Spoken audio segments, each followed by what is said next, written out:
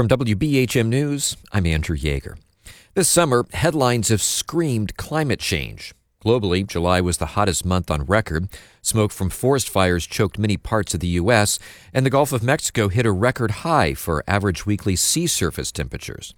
Here in Alabama, we've been spared the harshest effects of climate change, but that appears to be changing. WBHM's Richard Banks begins a week-long series on climate change called Alabama's Hot Topic: What Climate Change Could Bring.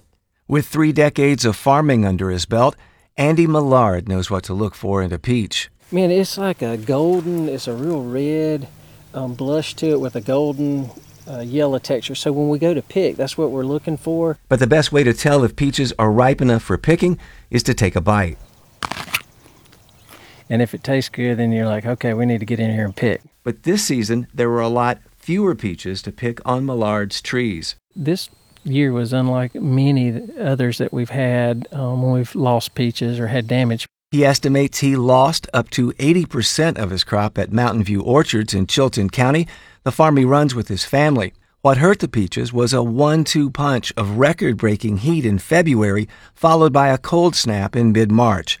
The heat signaled to his peach trees to start producing fruit that were then damaged by the cold. So then we get to March.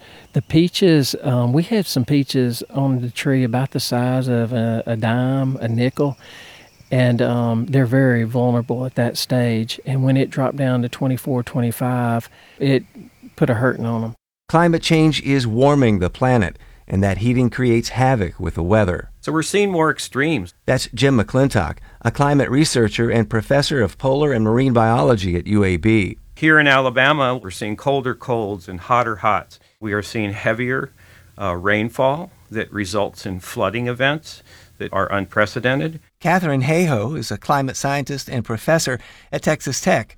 She says the effects of climate change go beyond just the weather. Inflation is already increasing measurably because of climate change, and the inflation rate on food is increasing twice as much because of climate-fueled disasters. She adds housing prices are being affected, as are insurance rates for those who live in vulnerable areas.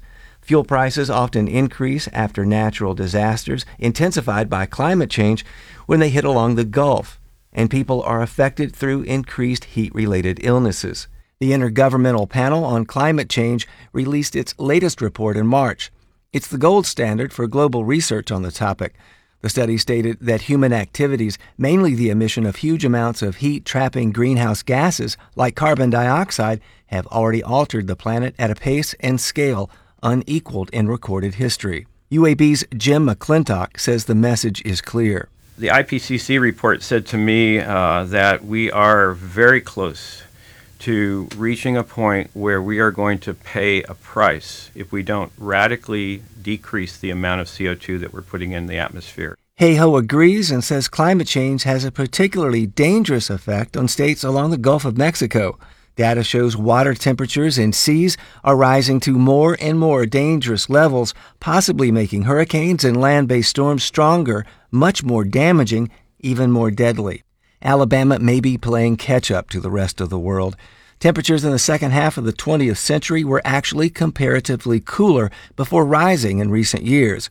According to First Street Foundation, a climate research nonprofit, the Gulf and southeastern Atlantic regions face the country's best chance of having more 100-degree days over the next 3 decades. I have serious concerns about the future of the Gulf states. If you look at the impacts of climate change, they affect us all, but they don't affect us all equally, and the Gulf states are in the crosshairs. Hayhoe emphasizes we can still prevent further damage.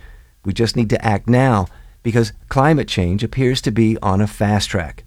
Richard Banks, WBHM.